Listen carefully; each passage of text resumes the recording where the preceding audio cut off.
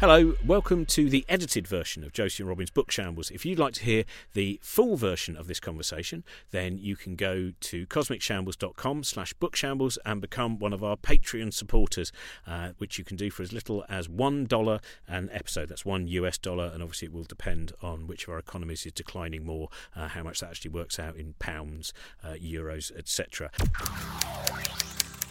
Hello, welcome to this week's Book Shambles. The second of the episodes we recorded at Royal Albert Hall. It was actually the third we recorded, but the second we're putting out just to keep up the inconsistency that we began last week. It'll be Robin and Sarah Kendall guest co-hosting again with guest Dr. Hannah Fry. But before we get to the episode, just a quick reminder that we are going to be at the Edinburgh Fringe in August on the 17th, the 19th, the 20th, the 21st, the 22nd and the 23rd of August. They will be free entry as well as part of the PBH Free Fringe, with lots of great special guests there. That will be at Bannerman's at 5:30 on those dates. You can get the details off the Cosmic Shambles website.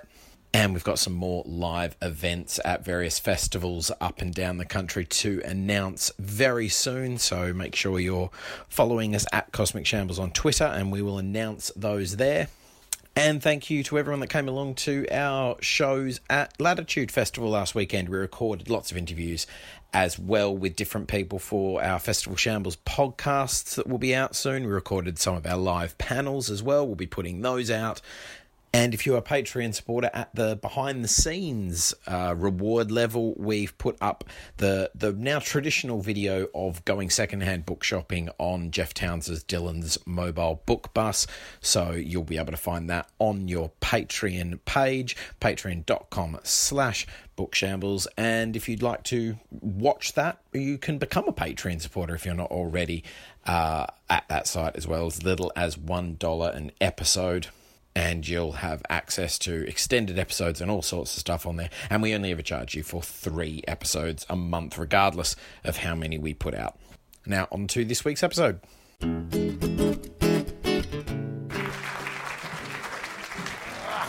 Hello. We start with mathematics. Have we got any mathematicians in? Oh, that's good. You don't have to be very accurate at all. So this is, if you don't listen to the podcast Book Shambles, so I will start off with a brief preamble just for the recording itself. And I will merely say, hello, welcome to Josie and Robin's Book Shambles. Josie is not here because she's had a baby, so instead, it would be good if I said we've got her baby to do it, because instead we have a brilliant storyteller, and if you've not heard the show, I don't know if it's still, you can still hear it on iPlayer, the Australian Trilogy, which was on Radio 4, and has won about 3 awards now, Sarah, hasn't it? It's had... Yeah, I think so. Yeah. Yes, it's exactly 3. We've won exactly 3. But one of them was a silver. Does that count? If you get a silver? You've won 2 awards, and that's fantastic. And but it's an amazing piece of work, and so thanks, Sarah is sitting as well, and we're joined by Dr. Hannah Fry, where we've all just come back from the Cheltenham Science Festival. I haven't, but you guys have. All the important people. Oh. And it's a lovely thing, because Hannah was saying that you came back on Sunday slightly damaged from the Saturday night, and there's this great thing that happens years ago, because the Cheltenham Festivals, there's kind of a jazz one, a classical one, and a literary one, and they never used to give the cheaper room rate to science. They went, well, we can't give a cheaper room rate to the Science Festival because scientists don't drink like jazz musicians. And then year 2, they went, you can have the cheaper room rate. I never knew hearing pissed up theoretical physicists leading up to strange theories is a wonderful thing. So we'll start... Well, actually, can we start off with what we were just talking about before we came up here? Yeah. Because your book is a Penguin book. And I was interested in seeing Penguin have got a policy that they're going to try in terms of encouraging a more diverse catalogue, which I personally think is a good idea.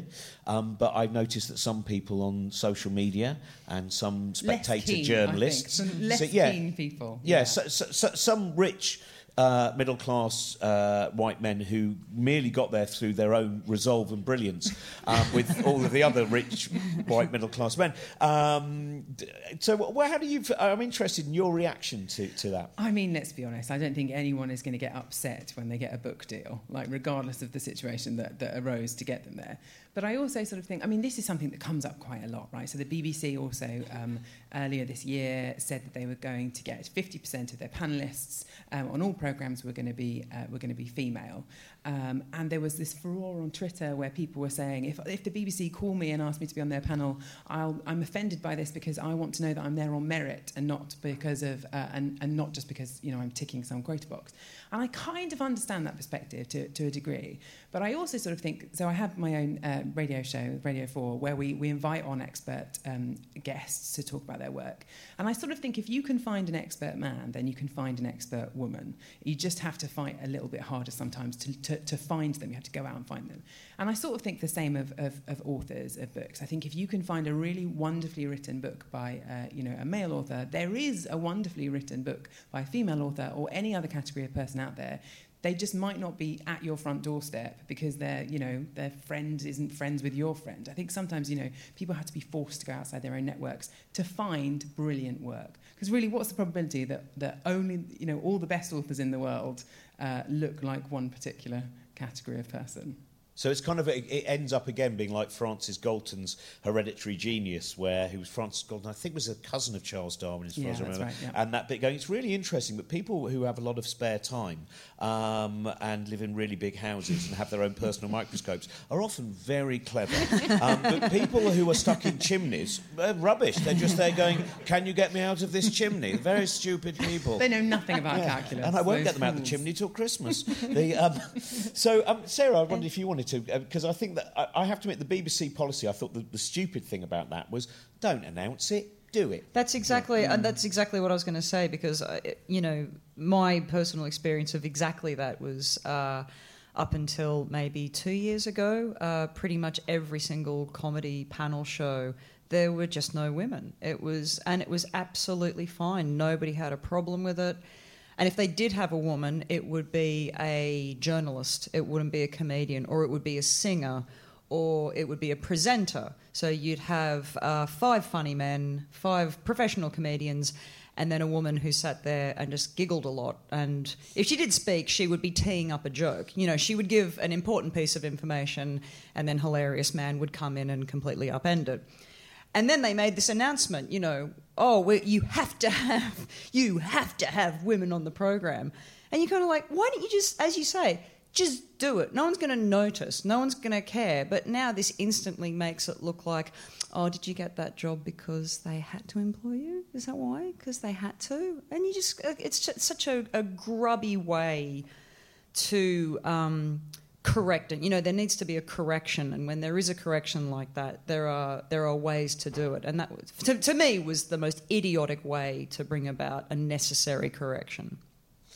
Well, we'll go on to maths now, because you have a new book which is not quite out yet. But I want to start on the bus here. I was reading this book by Jim Holt, When Einstein Walked with Gödel, and I've also just been reading a fantastic book. I don't know if you've read it, How the Universe Got Its Spots by Janna Levin. Oh, I haven't read it. She's a great writer. If you've not, her most recent book, Black Hole Blues, is about the search for gravitational waves, and she has this wonderful way of. She's both a working scientist, but also has this tremendous ability with poetry as well.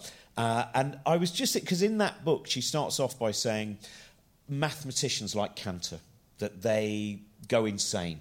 And she wondered, as a physicist, is it sometimes when she has an idea in her head that she can't share with anyone else unless they too were a practicing physicist, and you start to feel quite trapped. And here, in this book, where they're just describing Gödel, who... It is Gödel, isn't it? Gödel, yeah. It is Gödel, that's good. Gödel, who has often been called the greatest logician since Aristotle, was a strange and ultimately tragic man, whereas Einstein was gregarious. And then he explains that Gödel subsisted on a valetudinarian. Is that valetudinarian? Don't look at me. A valetudinarian diet of butter, baby food, and laxatives. He believed in ghosts. He had a morbid dread of being poisoned by refrigerator gases. He refused to go out when certain distinguished mathematicians were in town, apparently out of concern that they might try to kill him. Every chaos is a wrong appearance, he insisted, the paranoic's first axiom.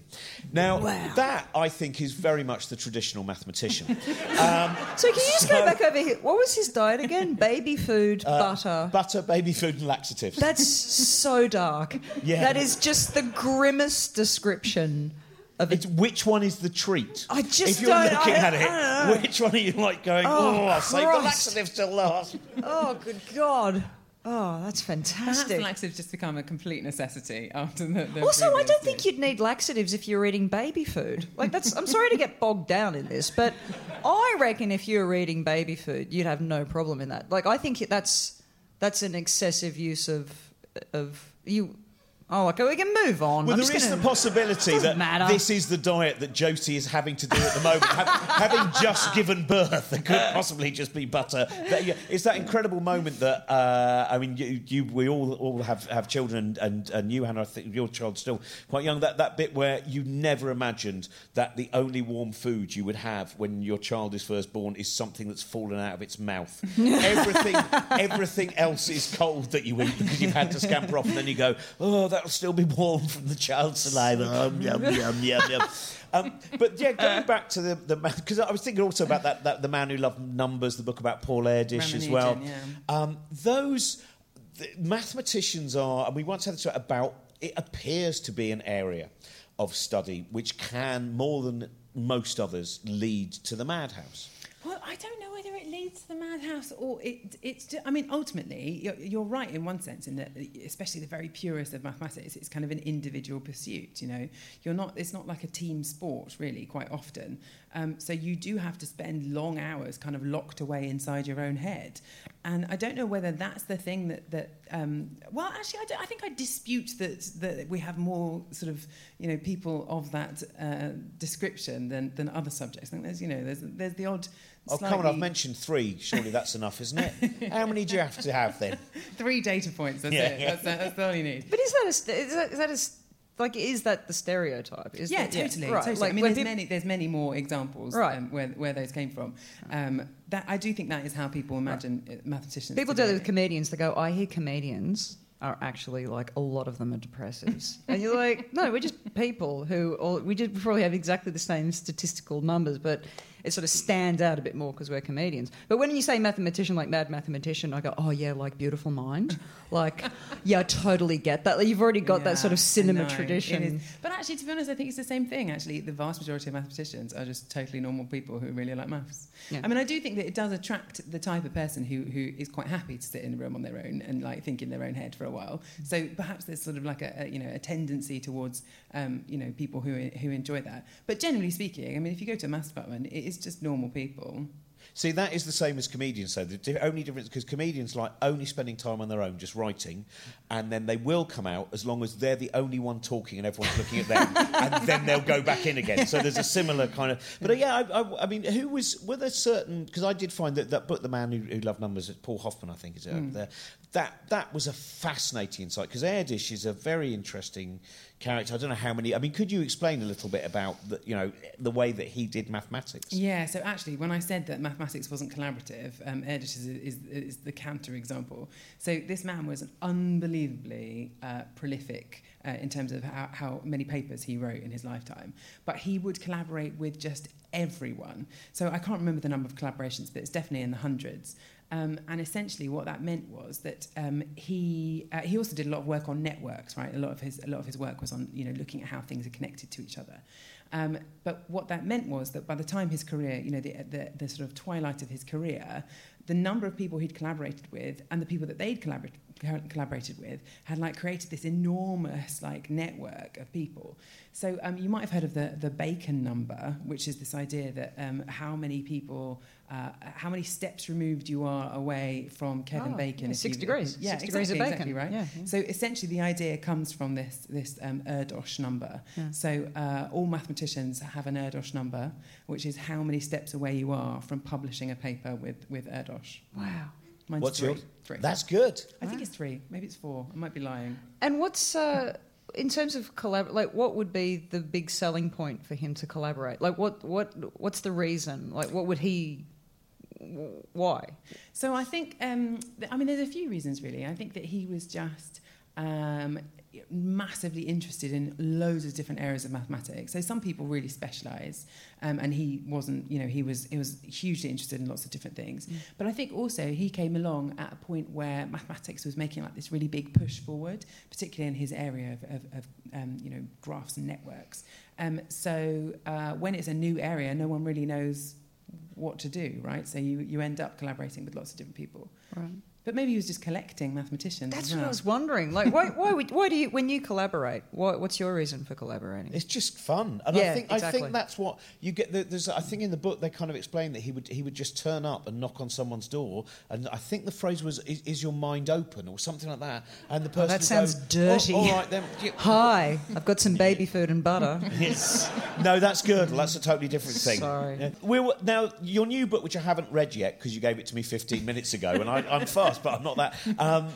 This, which has a lovely cover, by the way. There's a beautiful thing, which I'm always interested in social media, where very often we focus on the negativity of social media, but very often also there's wonderful things that happen.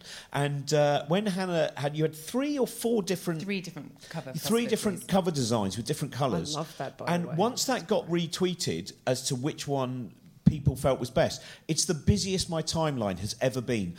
At one point, there were 100 people in an hour who had opinions on the colour of this cover. And strong opinions too, right? I know. But I think Twitter flushes out that side of people. Yeah. Like a strong opinion on something inconsequential. That's Twitter, Which is great when you need to decide Yeah, something right. like a book cover. Yeah. Like, I'd just been staring at them so long. I just went slightly colourblind, and was just like, you know what?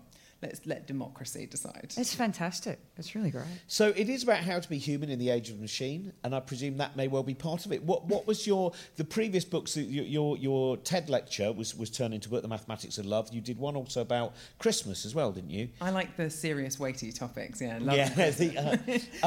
But The Mathematics actually of Love was a very interesting talk, and it works as a book as well. Yeah, that was, to be honest, it was a few years ago, and it was sort of a private joke that just got terribly out of hand. So I was asked to go and do this TEDx talk, and if I'd known how many people were going to end up watching it, I would have tried a lot harder, to be honest. But then they were like, can we turn it into a book? So I had 6 weeks to sort of get it all down. So it's not like serious, weighty academic literature, that book. It's quite, light-hearted. But the thing is that explaining that to people that I was just it was very tongue-in-cheek. Mainly I just wanted to prove that you can apply maths to anything, really. But I have had people call up my academic office asking me for dating advice, like during the working day. Yeah. I mean, genuinely, this one woman just wouldn't let me go. She was like, but I've met people along the way, and they don't really understand me. It's like, I've actually got to get on with stuff. Wow, this TEDx talk has gone to your head. But yeah, this book instead, this is a much more serious book. So this is much closer to my academic research, and it's about how these sort of mathematical algorithms and data as well, especially, they're just deciding everything about our future. I don't think we really realise that that's what's happening, and I don't think that we're having the right conversations about what we're comfortable with. Cambridge Analytica is the perfect example of this, right? Like, all that data is being collected, our personalities are being analysed, and that analysis is then being used against us to manipulate us. But it's not just in advertising. You're seeing these kind of in courtrooms, in hospitals, all across the board, in police stations, in our cars as well. All of these different kind of analytical decisions about our future and predictions about who we are as people. Because there's a book called, is it Everybody Lies? Yeah, it's a great which is book. Really interesting book, which is a guy who has basically used predominantly Google searches, because he says that's that when people actually have to fill in a personality test, they're probably still going, oh yeah, I think I'm that. Whereas when they're actually going, it's 2 a.m. and no one's here and I can look up whatever I want, then you get there's a fantastic revelations. What's it in India? The My Husband Wants Me To. The lead search that continues that is My Husband Wants Me To breastfeed him.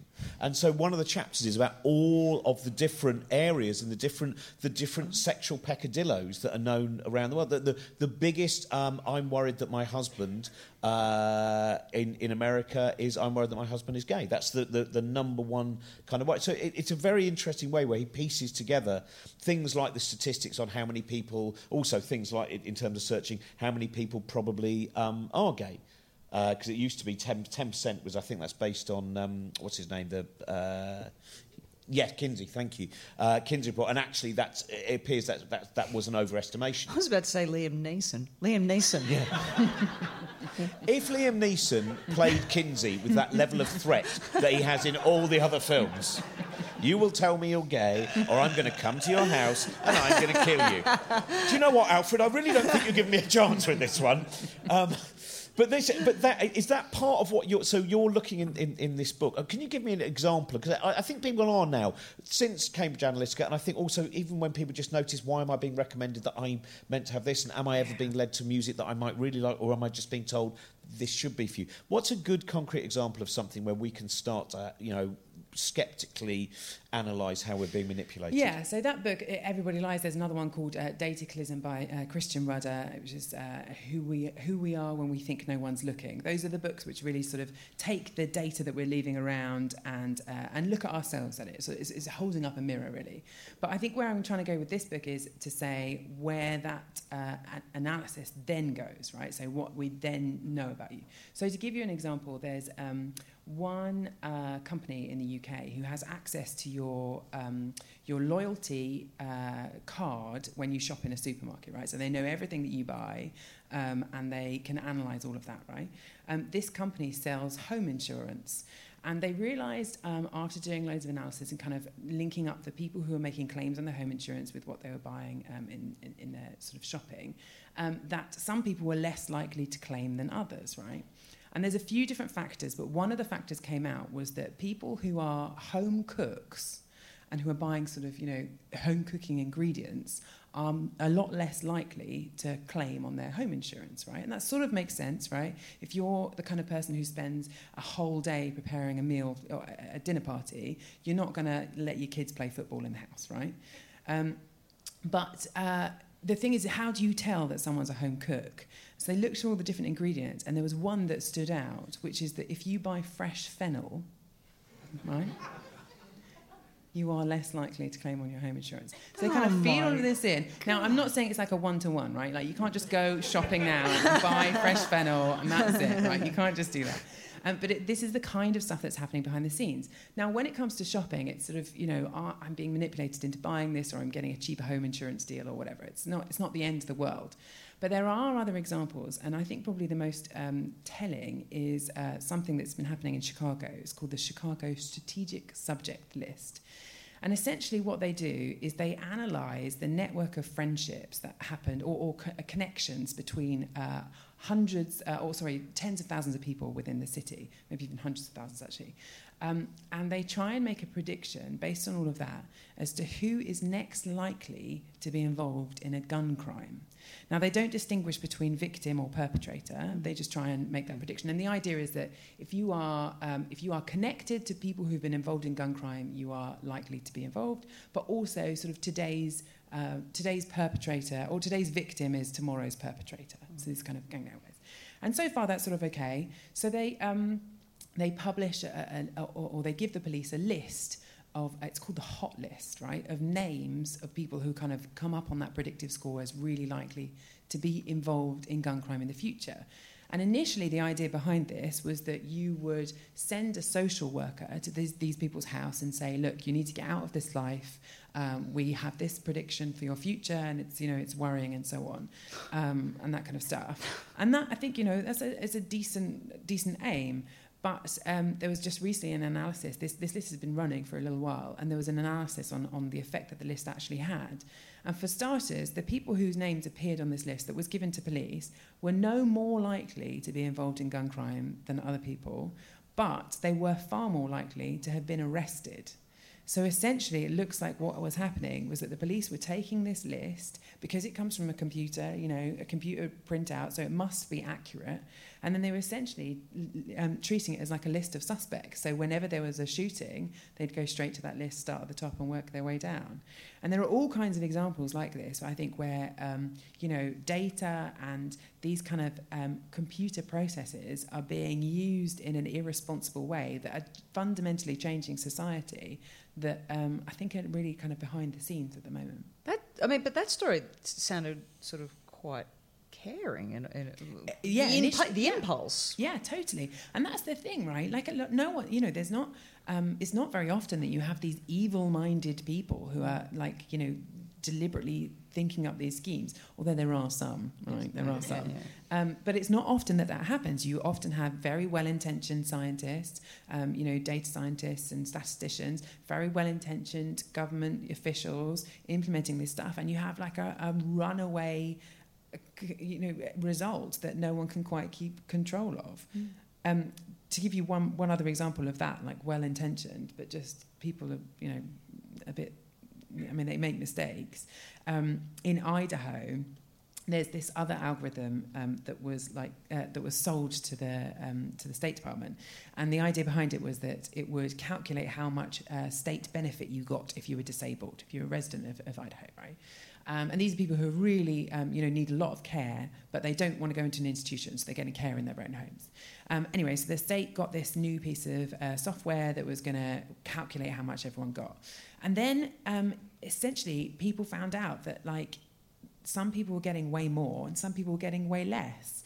And it just didn't make any sense. So all of the kind of people clubbed together and went to the State Department and were like, can you tell us what's going on behind this algorithm? Why have I suddenly got $20,000 less a year? The State Department refused to explain it because it was from a computer, right? It's from an algorithm, so therefore it must be right. Anyway, they got a class action lawsuit together, and it turns out it wasn't like some artificial intelligence. It wasn't some sort of very clever thing that they were using. It was an Excel spreadsheet that was so riddled with mistakes and errors that a judge ruled that it was basically choosing how much people got almost entirely at random. It was totally arbitrary, the decision that it was dishing out to people. But when you've got this sort of, this compute, you can't argue with a computer, right? And I think, however well-intentioned they are in the first place, you've got to sort of question whether you really want these things having that kind of authority.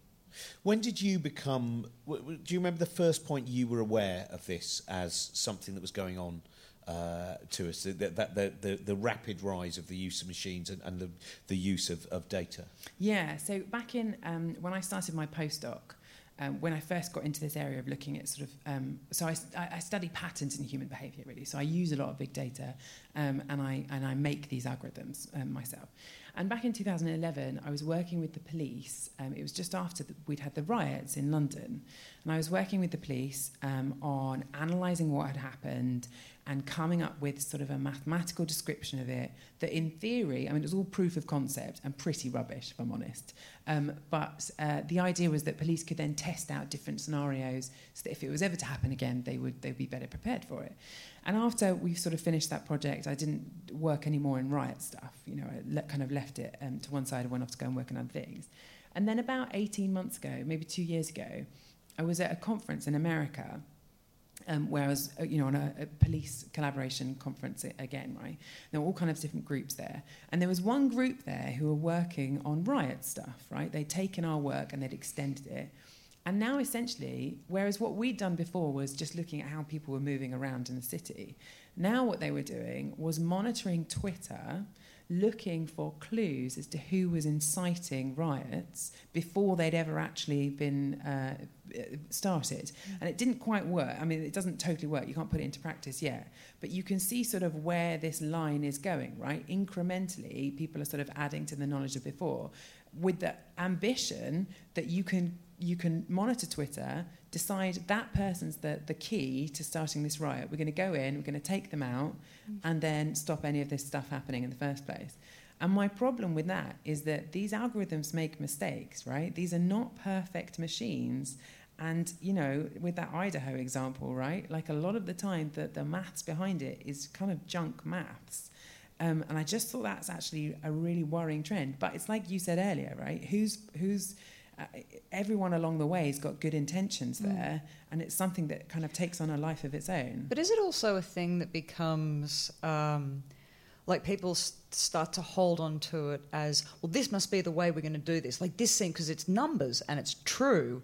And it almost becomes like a cult. Like, I mean, last week when we were talking about Ayn Rand and Atlas Shrugged, and there was a group of people who, you know, Greenspan, and they thought, that's the answer. Is this the new kind of, this is the answer? Yeah, we can find it all in maths and statistics and profiling. And there's like a false belief that, this is how we're going to figure it out now. And it's incredibly flawed by the sound of it. Yeah, I think so. Do you remember? Do you think people like take, you know, think maths is like giving you the answer rather than just an answer? I think we're in a really odd place, because I think in one side we have people who their lives are run by machines, many of which have been created by experts, and algorithms have been created by experts. But at the same time, as they embrace the experts and the algorithms and the machines, they also decide that the Earth is flat and that no one landed on the moon and that vaccinations. And there's I think it feels at the moment like there's a very strange split personality between this, you know, the surge of information. And this might just be because I'm a middle-aged human being,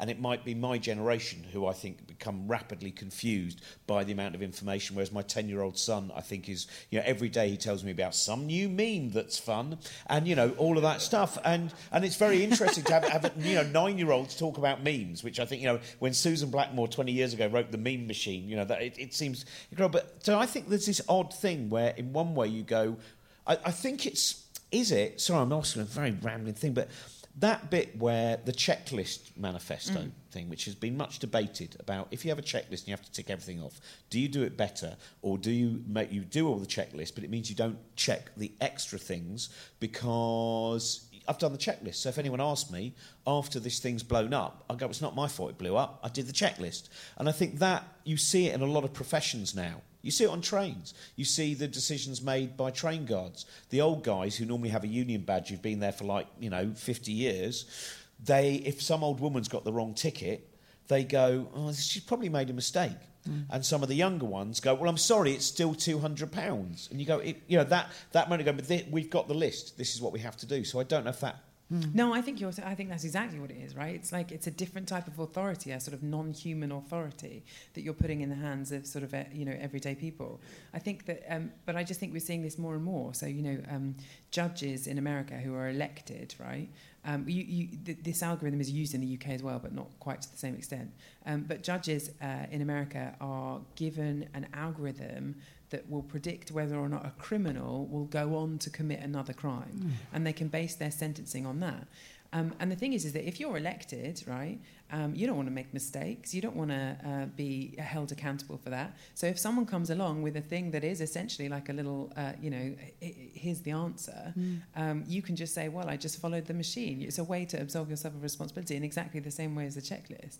And I think that's it. I think all these things are kind of slowly trickling down to every possible aspect. But the machine thing is interesting as well when we talk about, because I was thinking that today on a train, where in one way we have a trust machines, but in another way, train toilets are a great example because people don't trust what they've had to add. The door is locked. Are you sure? Yes, it is. It must be locked because that's why the Virgin thing's now saying, hello, I'm a funny toilet that will never be annoying. And those... And so some of the train lines have added... there's a lever that you pull, which I'm sure is entirely unnecessary, but it's so you go, I must have locked it because I didn't just press a button. I pulled the lever and it went click. So we still, with machines, we want to feel there's a hand crank involved. Yeah, totally. Yeah, so what you're talking about is something called, in terms of like the computer side, it's called algorithm aversion, and there's loads of studies of this. We have this like strange relationship with machines because on the one hand, we often overtrust them. So a really great example of this is, people who follow literally their GPS over a cliff.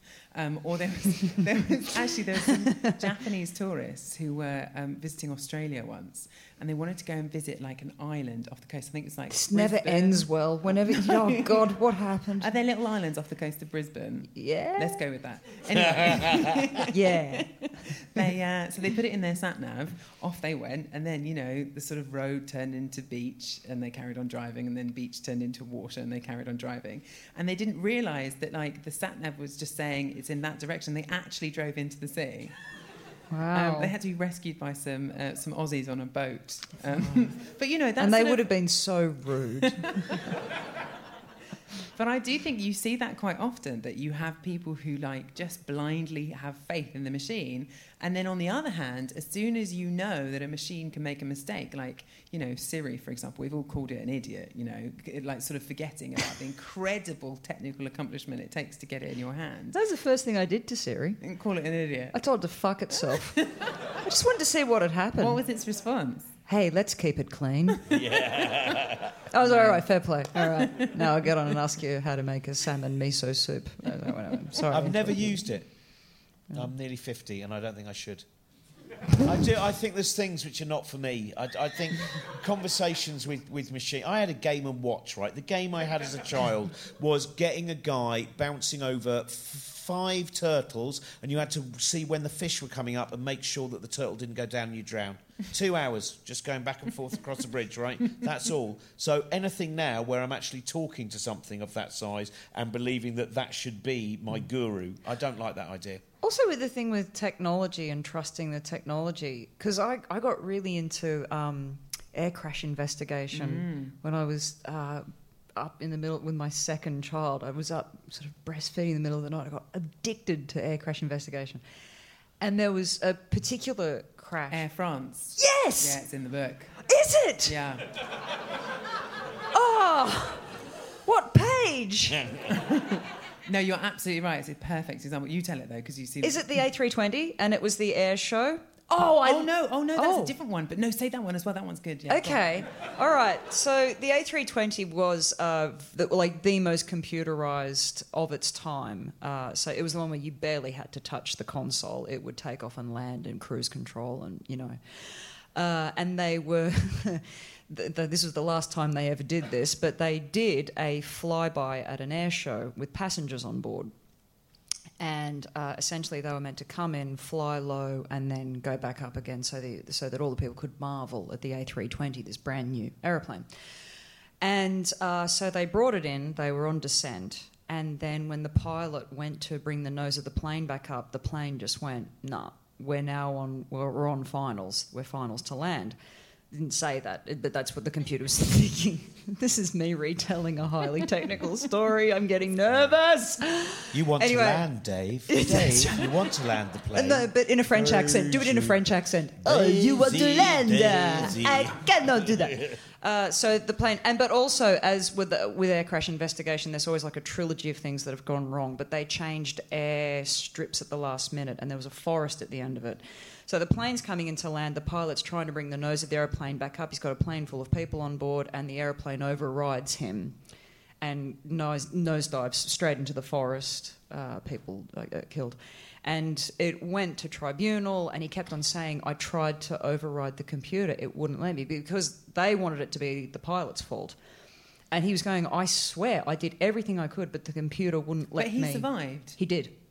Yes, and he cleared his name after it took him years where they actually accepted, we've got a real problem here because the computers are not letting humans override. What's your Air France one? So this is like another aspect of sort of our relationship with machines, which is that if you... I think it was an Airbus, again, I think it was an A320 again, right. But I might have that wrong. But essentially an incredibly sophisticated aircraft which can pretty much do everything itself. And it was flying from Brazil to Paris. And it had 3 pilots on board, and one of them was in his 30s, was a very relatively junior pilot, and he'd racked up a decent number of hours flying, but he'd barely ever actually flown the plane because these planes are so automated. And what happened was they went through a storm, and you have a wind speed monitor on the outside of the aircraft, and it got clogged with ice crystals, so it cut off the autopilot inside the cockpit. There was nothing wrong with the aircraft. Everything was completely fine. But because he'd never flown a plane before and he was kind of in a bit of turbulence, he massively overreacted and pulled the nose right up. So they climbed really high to the sky to the point where essentially it's called an aerodynamic stall. It's where the wings don't work like wings anymore. There's not enough like air drift over the... Exactly. Right. So essentially they went so high up and then just fell out of the sky. But the captain was back in the cockpit, the other pilot was there, and nothing wrong with the plane. They easily could have saved it. But because all three of them had such little experience, because they'd handed over so much control to the machine, they only realised what the reason why they were falling from the sky until it was too late to save the aircraft. It was very tragic. Everyone died. It was really awful. But since then, they have, they started to install all these kind of systems which, they make sure that pilots turn off autopilot regularly and kind of keep up their skills, and that new people who start, flying these incredibly sophisticated planes have manual practice. Yeah. But this really is a problem. If we have driverless cars... Yeah. You're going to have the same sort of thing on the roads. Right. See, I don't understand the idea of driverless, because I think anything that if we keep removing... The whole problem of being human is finding some sense of purpose. So, and you know what I mean? So if you keep removing all the sense of purpose, and you just end up, you're just sitting in the back of a thing waiting to go to a lay-by for a picnic, and then your robot thermos just spits soup in your mouth or whatever... It's this appears to Sounds be like a utopia. Yeah, this is these are the picnic time, but that seems to be part of the issue as well, which is there is a point of mechanisation. I mean, I'm interested with the cars. I don't really understand. I do think it's intriguing that there recently has been, I think, the first accident, the first fatality involving one of those cars, and of course the moment that happens, then everything we must get rid of that for the time being. It's all going to be taken off the road, but of course every single day people die in car accidents. But we don't go, do you know what, the humans have got to stop driving cars. But don't we you have that? How do we... Sorry, go on. Well, don't you either have to have no driverless cars or entirely driverless cars? Like, isn't the problem if you've got driverless cars and unpredictable humans at the same time? So you can have a driverless car, but the person in front of you might suddenly sneeze and drive... Like... they all have to be computerised. You can't have half and half. Yeah, I do think that half and half is going to be really tricky. Because the thing is as well, right, if you design these cars, you've got to make sure they never crash, right? So that means that if you step out in front of one, it can't crash into you. So people are just going to bully these cars. If you go half and half, people are just going to bully them. But that death, that was somebody who wasn't... it was a bystander. There have been deaths in these vehicles before, but this was kind of a completely innocent bystander. And I think that, for me, the issue really is pretending these cars are driverless at the moment when they're not driverless at the moment. They require your full attention at all times. And I think when we're using the words driverless, it creates an illusion of safety in people's minds. So all of the deaths really, or at least, let me rephrase that, the deaths so far, the highly publicised deaths so far have been because people have not been paying attention when they should have been monitoring the cars. I have to quickly ask you, have you seen the airline crash, the DC-10 into Sioux City? I was going to try and end this up. We'll pick this up afterwards because I am also slightly obsessed with it. Are you into it? Oh, yeah. I am so... It's the Aeroflot one, man. The Aeroflot one. Is the worst. Yeah. I know that one. Recording. I know. Oh, my God. I'm so excited to meet a fellow enthusiast. I went mental for the DC-10 into Sioux City. It was the most exciting fucking... Oh, shit. This is really now if this is like J.G. Ballard's Airplane, this is kind of there's something quite. Did you get obsessed about? Can I just check? No, there were fatalities, weren't there, in all of these stories? Yeah, right? but just shut up. But did you find yourself gaming it in your head? Right, if that happens to me, what I'm going to do? Like, I kept on trying to gather information. I was trying to gather data as to. Oh, so that's how that person survived that. So, all right, I should remember that if that happens to me... There are statistics on where you are most likely to survive. 5 seats from the exit, you should be able to feel your way from any exit Because what gets you isn't necessarily the crash, it's the explosion after the crash. So there's a window of like 90 seconds to get off the aeroplane before the aviation gas combusts. So if you're 5 rows or less from any of the exits, your chances of surviving a crash instantly are like trebled. As you were. Go on. That's all we've got time for. I'd not known about this dark obsession of yours. I don't think it's dark. I think it's like... No, it's not. It's not that you shouldn't be obsessed by it. It's the giddiness of the retelling.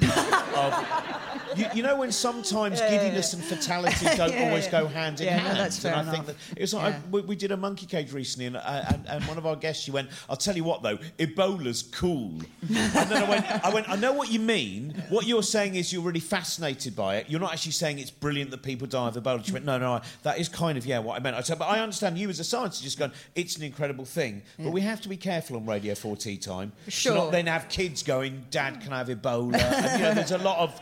This scientist said it's cool. What I love about Air Crash Investigation is that I think it's like the anatomy of error. Like, I love the way they tease it all apart, and usually there's like a triumvirate of things that have gone wrong. There's like the storm that's come in, they've changed which airfield they're going to be. Like the one, the Tenerife one, where the 2 747s both crashed, fully laden. So the worst in history. But I know. But that was because they had switched all this traffic to this airport that couldn't handle the traffic. They call it the Swiss cheese model. I don't know if you've heard of this. This guy called, I think he's called James Reason. He wrote a really important book called Human Error. But it's as though you've got these slices of Swiss cheese, all these holes in where mistakes are happening. You can't get rid of them, but it's when those holes line up, that's when you get the real disasters. Yeah. It's a really... I think it's a brilliant... whenever I think about errors and decision-making, I get so much out of it. Well, so if you would like to get the recipe cards for this show, it is cheese, fennel and laxatives. It's been a very interesting thing. I was going to ask you loads of things about the books that inspired you, and I wanted to talk about the Phantom Toll Booth, which I think was the first mathematics kids book that I remember, but we've run out of time. So what I will say is Hello World, How to Be Human in the Age of the Machine is out at the very beginning of September. 6th of September. So it may well be a week after this goes out, or it may well actually be pretty much on the day. Dr. Hannah Fry, thank you very much. Sarah Kendall, you've been a help. But there have been times that I've seen some of the complaints that are going to be coming in on this one. I was just thinking the same thing. Yeah. I was genuinely thinking, I'll just cut that out. No. No, there's no going back. No, you're obsessed with plane crashes, and I'm obsessed with moments of the collapse of dignity during podcasts. So between the two, we've found a good show here. Good one. Unreal. Yeah. Sorry. Oh. Thank you.